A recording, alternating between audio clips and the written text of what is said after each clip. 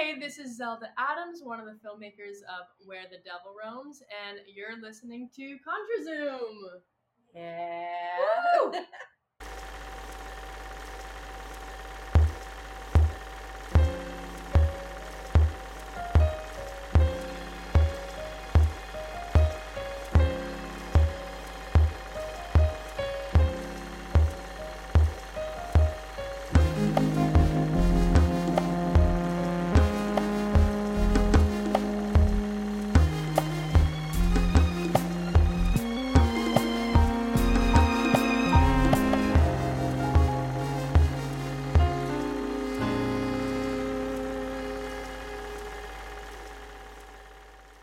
This is Contra Zoom, where we go back and forth about film.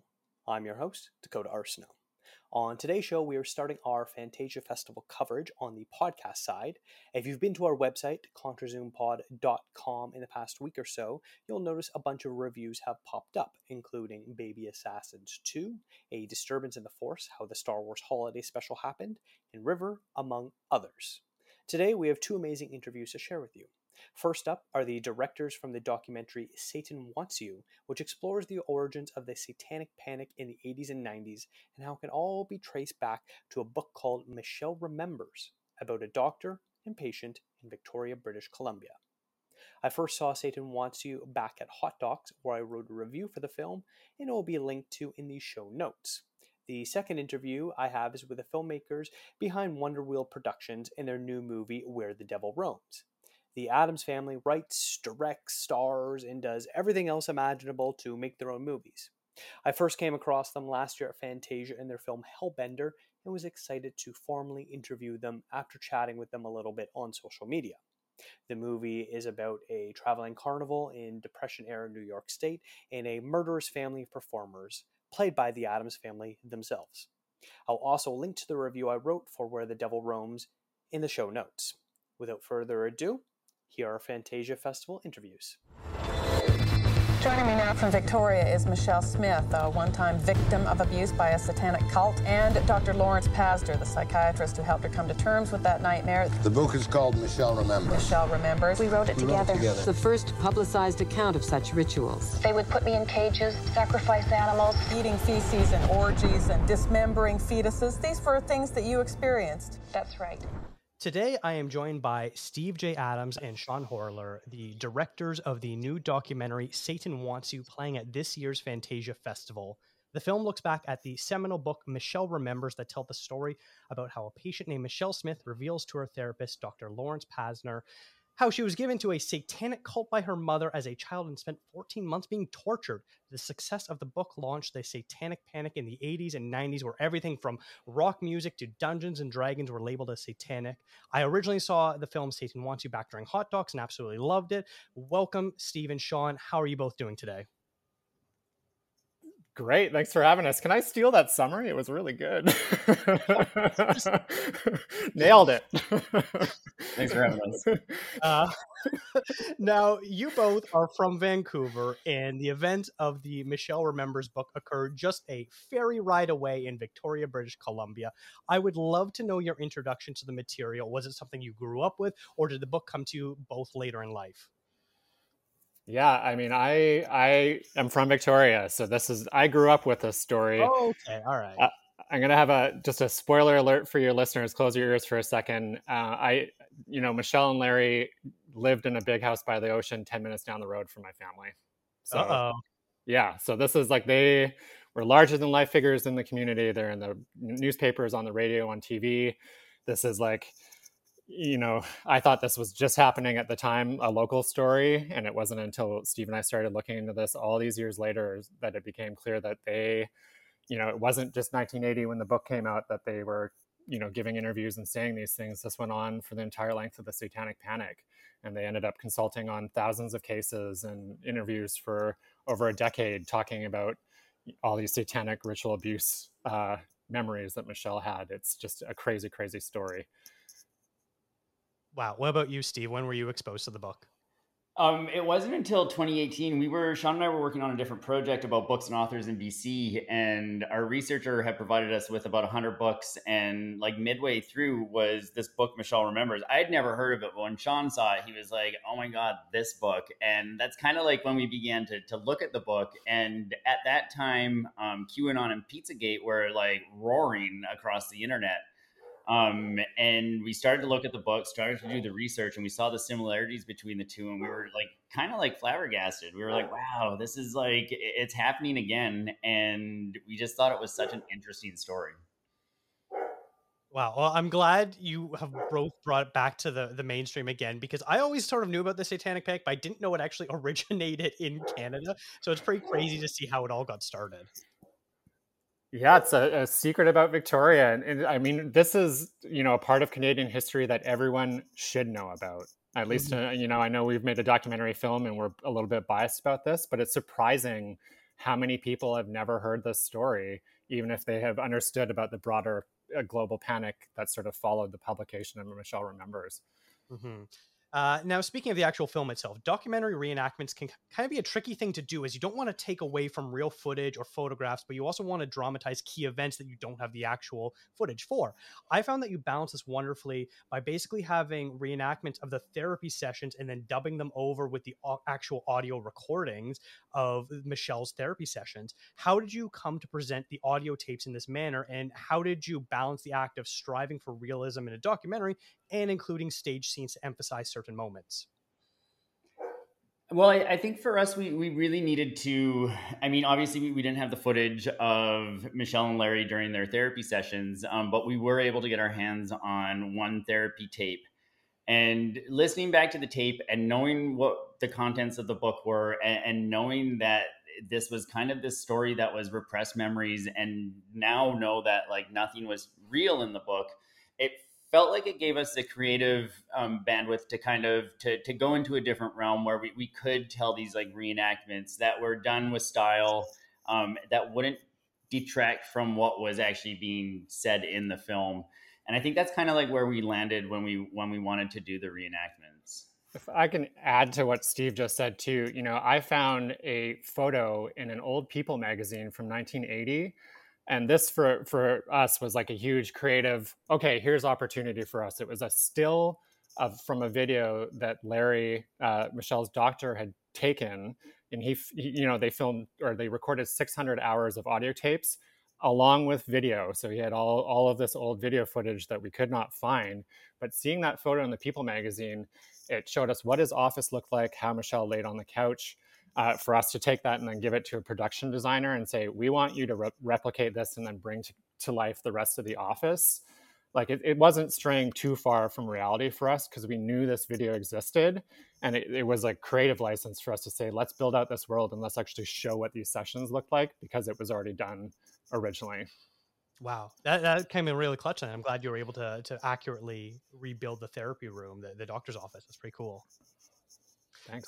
Now, speaking of the audio tapes, hearing them, what you play in the movie of Michelle Smith therapy screaming in agony, describing these really brutal things that may or may not have happened to her, depending on Michelle's vision you want to believe there, but it's quite disturbing to listen to, even if we learn the validity of her claims are not quite how she presents them.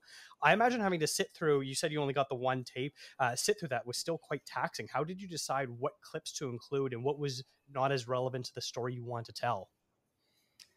I think when we got the tape, Sean, was the tape 60 minutes? Both sides. There's two, so it was actually like two audio tapes from different sessions combined onto one cassette. Yeah. So like a reel-to-reel machine. One of the transcribers had combined it onto a tape cassette to then transcribe from. It was quite the process. But sorry, Steve, you're gonna. Yeah. When you actually like listen back to the tape, like honestly, like I would say like 70% of the tape is actually just like Michelle screaming. Like there isn't a whole lot of like her speaking. But when you go through and you listen to what the tape is, you can go into the book and directly reference and see exactly what she was saying. So like when we're looking at the book and listening to the tape, we're like, we can actually like bring this right in because it is like verbatim in the book. So we used as much as we could. And I think we used the majority of what was on that tape. And it was like really uncomfortable to listen to. But then, and I don't want to spoil anything else in the film, you'll see a final scene in the film that might change how you feel about us using material from the tape as well when you finally see Satan Wants You. But it was that sort of the screaming, the memories, then other discussion between Larry and Michelle recorded in the session. It is an experience. Mm-hmm. Now, you said you only received one tape. Was this because that's all that exists still, or is that all that was made available to you?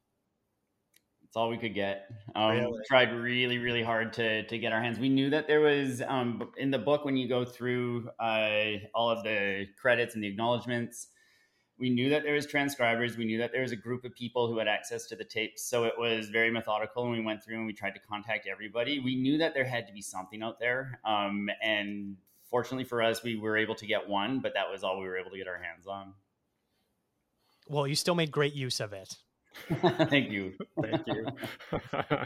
Now, you also staged the movie in a very fascinating way. Without giving too much away, you drop all these little nuggets and unravel the story in such a way that by a certain point, I'm basically yelling at the screen, asking simple evidence-based questions like, did anyone look into Michelle Smith's school records from the area that she supposedly went missing for 14 months as a child?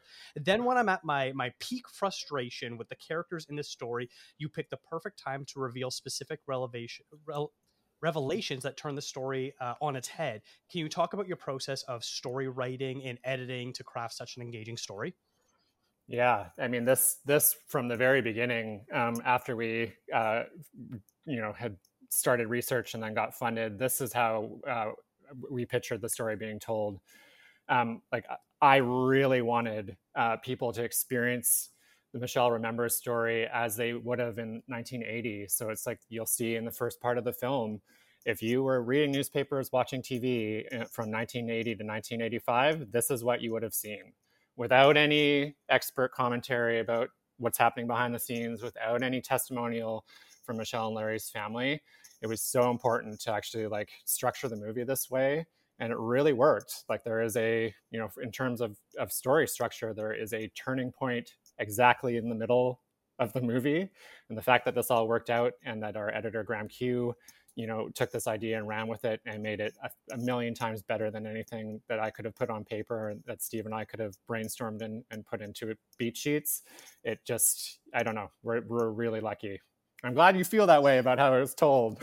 Yeah, and I know I'm not the only person that feels that way because my co-host Rachel Ho also watched, and we were having a discussion about the movie, and we both felt very similarly about how we're very frustrated with these characters. It's like, how come no one is really looking into their background? And then you drop like a few little bombs. It's just like, oh my god, I can't believe this. This is wild. Yeah, and I think that the most wild part is that there were these investigators that went and saw this and like looked at it and was like, obviously this isn't true, but let's figure it out. And like to actually disprove it was quite simple. Like it was just like going to the school to find the yearbook. Like it was a very simple thing to do. But nobody's like still after like this was released, nobody believed it. Like they still wanted to go with like this overarching like story of that Satanists were in every community and they were stealing babies. Like it was, what's the saying, Sean? That lies have circled the world before the truth has even done its shoelaces up. Like, like there's this like a lie will spread so much faster than the truth, it seems. Mm-hmm. And it almost sort of reminds me a little bit of a few years ago when I think it was like the New York Times reporter that was doing an investigation into Donald Trump Jr. And then it was like, he just tweeted out my entire 2 years worth of research I was doing. He just tweeted it out. And that's what it sort of felt like this, where it's like, I just looked in a yearbook and there it was. It was just one of those things where it's like, how stupid can some people actually be? But, as you've said, the lies travel around the world faster than truth can put their shoelaces on. Yeah. But I want to talk about the media a little bit, and sort of seeing the complicity of mainstream media and the rise of the satanic panic is one of the more frustrating things. Obviously, network executives and producers of news and talk show programs are more interested in attracting viewers than they are telling the truth. But you watch the clips from people like Larry King and Oprah and Sally Jesse Raphael in this film, and you're just baffled how just everyone went along with these lies with zero pushback whatsoever. There's a scene of like three women talking about how they were breeders for Satan, and it's like, how can everyone in this newsroom do this interview with a straight face? And it's just like, what role in ethics do you think these infotainment programs should have done at the time, and do you think they've gotten any better? We were just chatting with somebody about this, and when you look at what was happening with daily talk shows, they were chasing ratings. They were everybody was trying to outdo each other, and so you watched the content of these shows get crazier and crazier. And because this was so loud on one side, the news had to talk about it, and then the news had to bring on both sides of the conversation, which also just like fueled it. So you would see this on the daytime talk shows, and then you would hear it on the news. So it would reinforce your beliefs, and people just wanted more of it because they wanted to know what was actually happening.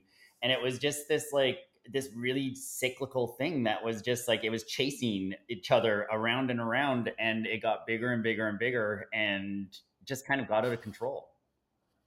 I would say, though, before it even got to that stage, right, there is a chain of basically a chain of belief that happens to even make it a mainstream news story, right? You have somebody like Michelle recovering memories of satanic ritual abuse that happened to her as a child, either with the help of or seeking help from her psychiatrist, who then takes it to the church, who says this is also real, who then takes, it becomes a police matter. Religious police officers, cops for Christ, look into it and say this is real. Psychiatrists look at what Larry did and his rituals about, or his theories about satanic ritual abuse, and say this is true. Let's include it in our professional diagnostic manual, and it goes up from there, right? Before it's even mainstream media, it's all these experts and all these pillars in society who are saying this is happening, and then like any good conspiracy theory, it doesn't even matter if there is evidence, because the lack of evidence is evidence itself. So and I understand that the media are culpable in this, but it is like a systematic, wide societal failure that leads to this happening.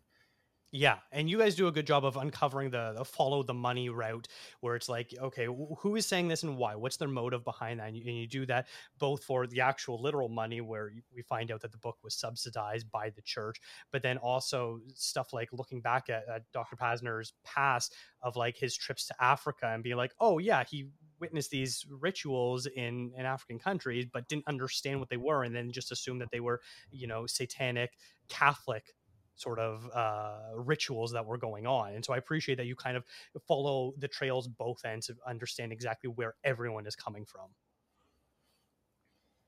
Yeah, it's a weird place to be, where everyone has a piece of the blame, or almost everyone. I can't, use a paintbrush that big, but it is. And you sort of see this. I mean, when we started working on this film in 2018, it was right after Pizzagate, and when QAnon was picking up steam, and suddenly children were being shipped in furniture. And like, I don't know, it's easy to forget that this just happened within the last decade and is now expanded into targeting drag queens and targeting transgender folks in the transgender community with these same rumors of grooming children and all. Like, it's the same thing over and over and over again. And just when you think, oh no, the satanic panic's over, it just keeps coming back. Unfortunately. Now, Michelle does not participate in the film, somewhat understandably, since she isn't made out to be a very good person based on interviews with some family members. You said you actually grew up near her, Sean. Do you have any insight or indication of what she thinks of the book Michelle remembers these days? The last interview that we could find with her was, I think, in 1991 or 92. The last time that she talked about the book, and it was on the CBC. I mean, you'll see clips of it in the film. It's quite the interview. And then after that, she sort of vanished. I know I can some stuff that we couldn't include in the film. Her and Larry started a nonprofit charity, one of the two, for people who are temporarily homeless in Victoria, giving them a place to stay. We found an interview of Michelle talking about that. I know that she taught some. She was an artist in her own right and was a weaver, so created sort of fabric sculptures. And she used to teach classes in Victoria, and that's the last trace that I could find of her in maybe about 2010. Interesting. Okay, well, that's good to know. Yeah, sorry, that's a little probably off tangent, but there's the whole. I appreciate that. It's something that doesn't work as well as a coda in a film. It's like now Michelle works as a weaver. Now, I was 8 years old when the first Harry Potter book came out in 1997, and growing up, I remember how certain church groups and the like would accuse Rowling as trying to indoctrinate youth into satanic cults, which is as funny back then as it is today. So for a more lighthearted question, I'd love to know if either of you were ever interested in anything that the public or people close to you decried as being satanic. Well, I am gay, so which a lot of people used to think was satanic, and still a lot of people do. So that's a big one. I was going to say too.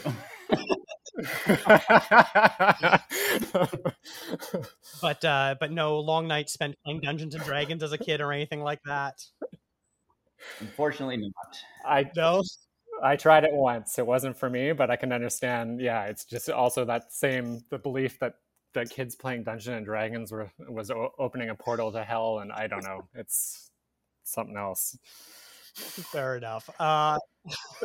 Now, your movie is screened at festivals such as South by Southwest, Hot Docs, Salem Horror Fest, Seattle International Film Festival, and now Fantasia. What can we expect from the film going forward? Is there a plan for a theatrical or streaming release for wider audiences to be able to see it? Yeah, after Fantasia, we are going to launch the film theatrically in Canada. So that'll be launching August 11th. And there will be more dates announced as we progress through August. And then it'll go on streaming on CBC Dot Channel October 1st. And then we also will have an announcement at Fantasia about more streaming throughout North America. Oh, fantastic. That's really exciting. I'll have to make sure to share those for when that's coming out. That's really exciting because I can't wait for more people to watch this movie. Thanks. We can't either. Us too. Thank you. And then lastly, is there anything that the two of you are planning on working on? Have you started your next film or anything like that? Or are you still very much in the Satan Wants You realm right now? No, we got to keep. Oh, I'm sure. Go ahead, Don. I was going to say Satan's never going to leave us after this. Let me tell you. We're going to stick with Satan for a while, but we're hustling. We have a few different projects in development right now that we're looking forward to sharing soon. Fantastic. Well, I look forward to that. I want to thank both of you very much for coming on today. It's been a huge pleasure and honor talking to both of you. Thanks.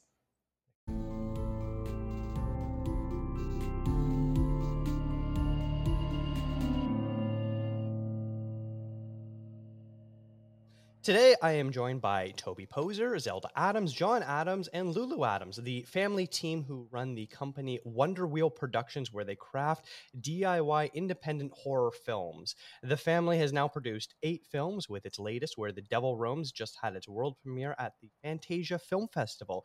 Welcome, Toby, Zelda, John, and Lulu. How are you all doing today? Hey, Dakota. Thanks for having us. We're good. Yeah, so excited to be here. Excellent.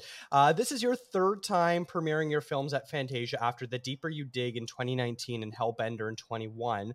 What about the festival keeps you coming back and giving the world premieres to these Montreal crowds? That's the answer right there, what you just said, these Montreal crowds, right? Yeah, the community here is just so welcoming. Like, they really watch our films with a keen eye and want to have conversations about it, and it just warms our heart. And also, Mitch is just so incredible. Like, we always, whenever we're making our films, we're wondering, like, will Mitch like this? Will he like this? Like, so, yeah. Yeah, he's such a film connoisseur. It's always just so wonderful to hear his thoughts. He's always the first person to put eyes on our films because we respect him so much. And he also, Fantasia and Mitch, changed our lives. You mentioned The Deeper You Dig. Well, our lives changed with Fantasia and The Deeper You Dig. Oh, wow. That's really awesome to hear that then. From what I gather, this is the biggest cast you've employed yet. You populate the film with other carnival performers and attendees, and because you're constantly on the road, that requires new people for the family to interact with. Was it more difficult commanding a larger group of people, or just a natural evolution and graduation as filmmakers? It was a natural evolution. A lot of the carnival attendees are our friends and family who over the years have just they know us as the weird people who are always like shooting something bloody on the side of the road or walking into the market looking like we've just Slaughtered somebody, met someone unfortunate. And so it is an evolution. They for years they've said, hey, can I be in your film? Well, this was their shot, and it was easy and fun, and it's sort of like having a visual, like, snapshot of everyone you know and love, and you will be able to celebrate them forever on this film. Oh, that's nice to hear. You set this film in the Depression era in the United States. What was the factor for picking the 1930s as the era you want to tell the story in? The Depression is such a wonderful um, era to mine for desperation.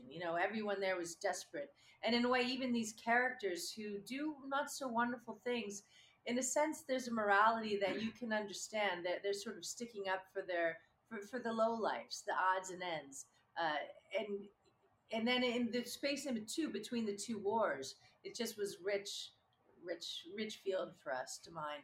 And we also feel that, like, Depression era America, at least, is very similar to present day America. A lot of the same issues are going on. There's homeless camps everywhere. There's a complete disparity between rich and poor, and fundamental religion is on the rise. There's just so many kind of parallels that are just fun to play with.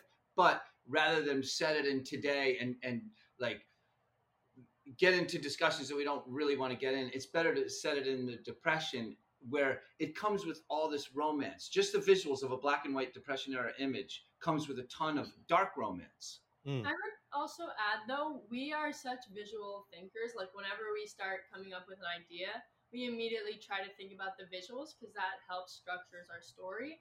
And something about the 1930s is just so dirty, but also beautiful.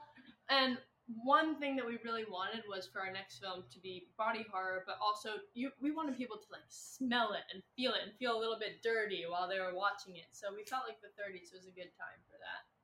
Nice. Did it pose any challenges when you were trying to gather things like costumes or props, or when you were set decorating locations to make it look in like 1930s? Strangely not, because when we were on our Hellbender festival tour, we just started hitting every secondhand thrift store we could find, traveling across the states. And we just collected all these things, and we realized, you know what, there's only so much you can do with some threads. And so there was plenty to just mix and match and make our own look. And so no, it was less challenging than we thought. There'd been a lot of negativity. Well, just the budget of the wardrobe alone, and we realized, no, you can make it work. I think that's maybe the beauty of setting something in the Depression era, is you can have stuff that doesn't have to match all that well. It could be more degraded. It could have a whole bunch of different flaws to it, and it'll still fit in.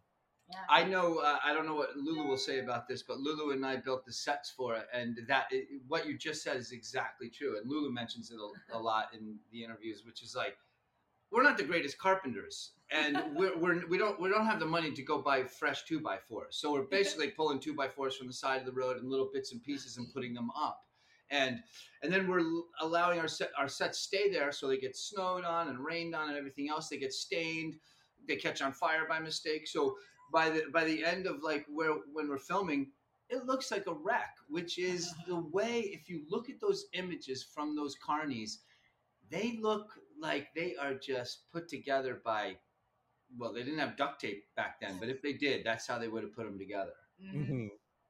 Now, sort of speaking of this behind the scenes aspect, I love seeing all the different photos that you post on social media showing how you make either these pretty complicated practical or special effects. It's always so fascinating. Were there any in this film that you found that you were particularly proud of that you can walk us through?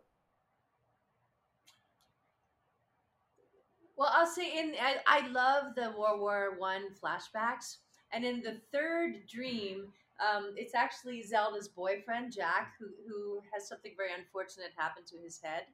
And that's a fun memory because it was brutally cold. The blood was freezing, so it was hard to flow. We had our wonderful special effects guy Trey Lindsay there with us, and he made these wonderful handmade pumps and contraptions, and it was just too cold for anything to work. And so we just got down and dirty and poured a lot of blood, and John just started sawing. So that's a really fun memory. My favorite memory, actually, it was really difficult, and we worked really hard on it, was Lulu's death. You know how hard we worked on it? Because there's something very specific about it that we really wanted to capture. And I don't know, that's when she gets killed with something in the neck. And I'm not going to give it away because it's an image that we worked very hard for. And Lulu had to work incredibly hard because she needed to be really still during a fast sequence because it had to actually happen. And so, well, not the death of Lulu, but I love the way it came out. It's one of the pieces of cinematography that I'm most proud of. Yeah, it was fun leading up to that too. Not even till when Toby brought me to my demise. Even shooting it in the beginning with that mirror shot, trying to get that right, I feel like that was both so fun. It felt very like, do we get it? That we really want to get that, but also doing it was so funny to do because I had to swing an axe, like this old axe, at my dad repeatedly, and I did have to swing it towards it. We didn't have like a fake old axe with that weight that would look like I was back in this big thing. So I had to keep hitting John and swinging it aimed right next to his face, so I would hit the bar. Luckily, the kid is a great axe swinger. We've chopped a lot of wood in our day, so I was kind of like, remember, just no metal to skull, like wood to back, wood to skull, no metal to skull. It's a very tiny request, not that big. Exactly. Chop, but don't actually chop. Yes. I do have to say that shot that you're talking about is probably my favorite shot in the film. It was one I made sure to write down my notes where I was like, ooh. I won't reveal it because it is a great one, but it was one I was very excited about. It really caught my eye. Thank you. Well, then it was completely worth it. Thank you. All of it was worth it, having an axe swung at your head repeatedly. He's got some cool bruises, broken collarbone. It looks great. We'll show him broken collarbone next movie. Great. Now, this film features plenty of biblical references. Anytime you obviously invoke devil iconography, it immediately invokes religious allusions, but you also have the Mr. Tips character talk about how he made a deal with the devil and involve Abaddon, a Hebrew and Greek name for a place of destruction and angel of the abyss, which is something I learned about. Now, Seven, John, your character, openly talks about his disdain for religion as well. What research did you do in order to make as many allegories of faith in godlike powers while writing the script? Well, in terms of the Abaddon story, that it started with looking up dark angels, and again, and taking us to a place. Oh, that means destruction. Yeah, the abyss, and we're like, boy, this kind of rings a bell with this family and the horrors of the depression. And then it just, in terms of, it was about for his acts, it was really fun for me to take a deep dive into the Bible. It was like Psalm 88, some Job, and John was a religion major in college, so we just kind of took an axe to religion and the Bible ourselves to kind of put together his act recitations. And then we just and making the story of the fallen angel as a romance was kind of fun, and realizing that the devil is kind of like these people. The devil, when it climbs its way out of hell to be on earth, it disguises itself as a pauper so that it's disguised under the lazy eyes of God. Which I thought, what a wonderful image for these people that God doesn't even see the odds and ends. Mm-hmm. And Gnosticism plays a big role in this because Gnosticism, what's interesting about Gnosticism is it says, hey, everything you've learned from the religious institution, it's the exact opposite. And that can sound subversive and like, oh, devil worshiping. But actually, when you really get into what Gnosticism is saying, it's quite beautiful. It's like saying, hey, knowledge and light are good things. Eve did take those things. So Eve, it becomes more of a female empowering religion because in Gnosticism, Eve was smart to bite the apple and get knowledge. And so it's like, I think what's fun about this movie, or we hope what's fun about this movie, is the discussion of the gray area between good and evil. Like when you use fundamental religion to explain things, it's just good and evil. And the gray areas, you say, no, you have to have a leap of faith. Don't talk about the gray area. But we want to talk about the gray area. And the devil is the perfect way to do it because it's the human beast. It's 666. Humans are the six number. It's like, where does the devil play? The devil plays in the human realm. Where does God play? Outside of the human realm. And so it becomes just something you have to talk about. And it's a great thing to talk about because it's beautiful and it's been talked about forever. Well, I thought it was a really fresh approach, so it was nice to see something different as far as that angle goes too. Thank you. Thank you. I think sort of the natural movie comparison to make when you're watching a carnival themed horror is the 1932 movie Freaks. I sort of especially felt that way given a scene at the very end that I really don't want to spoil. I'd love to know what sort of inspirations you use for this movie, whether it is other films or something else altogether. You know, I don't think any of us here has ever even seen Freaks. Really? Oh, okay. Well, you'll be in for a treat then. Yeah, it's always been like the top of my list. For some reason, I just hold off. I love German Expressionism. I really do love The Cabinet of Dr. Caligari. I mean, and if you think of those black and white movies, Nosferatu, Vampire, I mean, when we watch those, our eyes are kind of, just come out of our sockets. And so I think while we weren't trying to emulate them, I think they definitely get into our subconscious.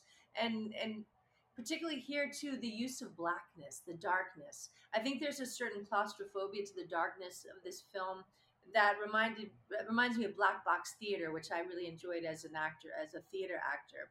So those were influences that meant a lot to me.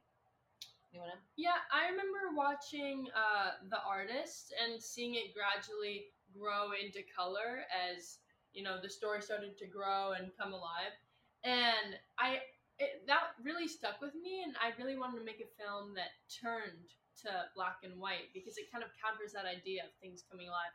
Things are getting really, really dead in this film, and things are not going so well. So I wanted to kind of flip that idea on its side visually. Yeah, and lastly, Toby mentioned Vampire. We watched Vampire, and I thought this might be the greatest movie I've ever seen. And I was like, God, I'd love to.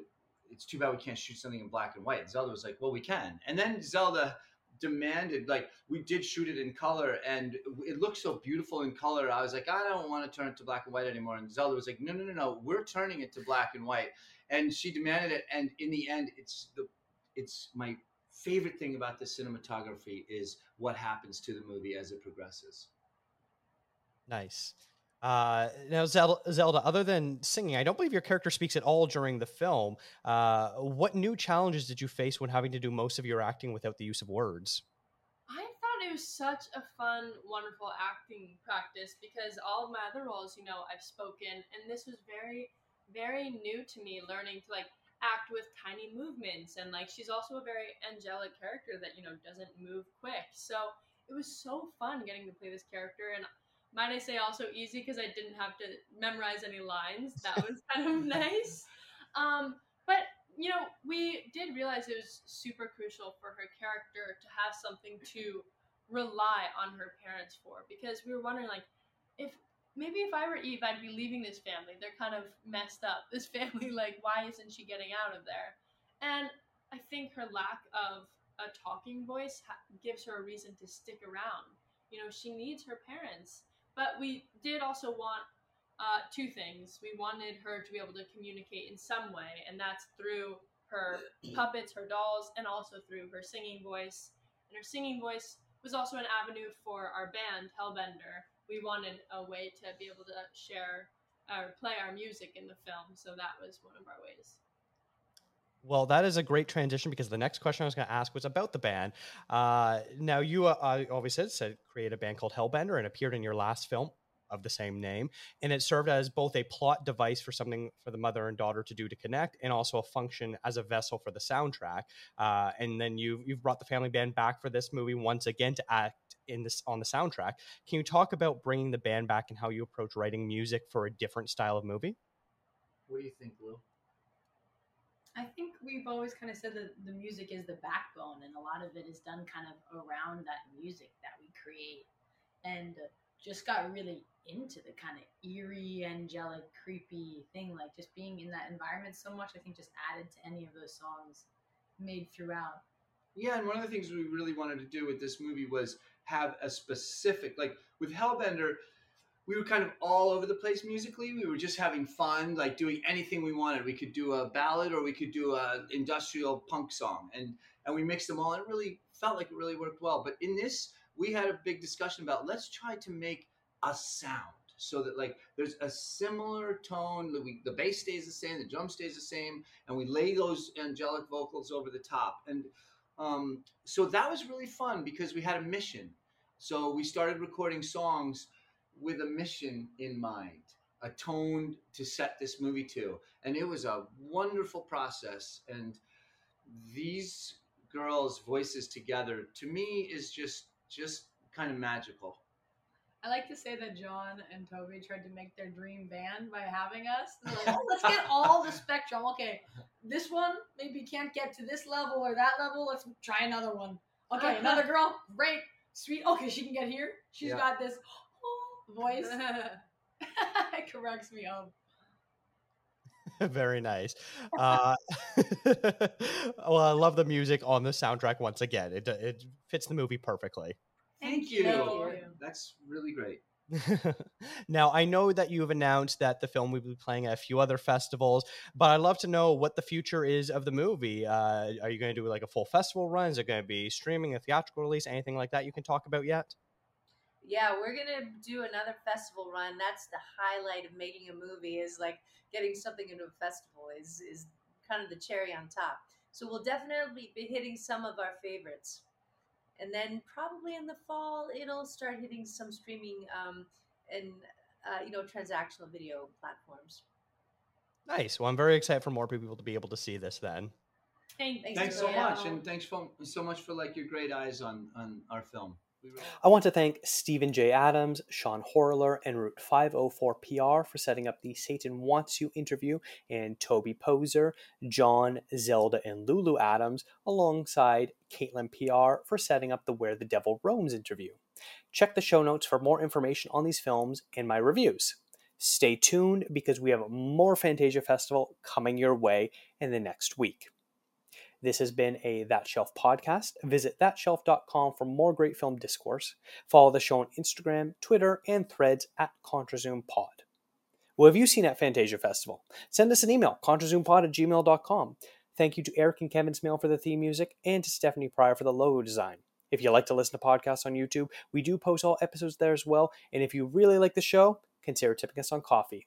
Thanks for checking us out.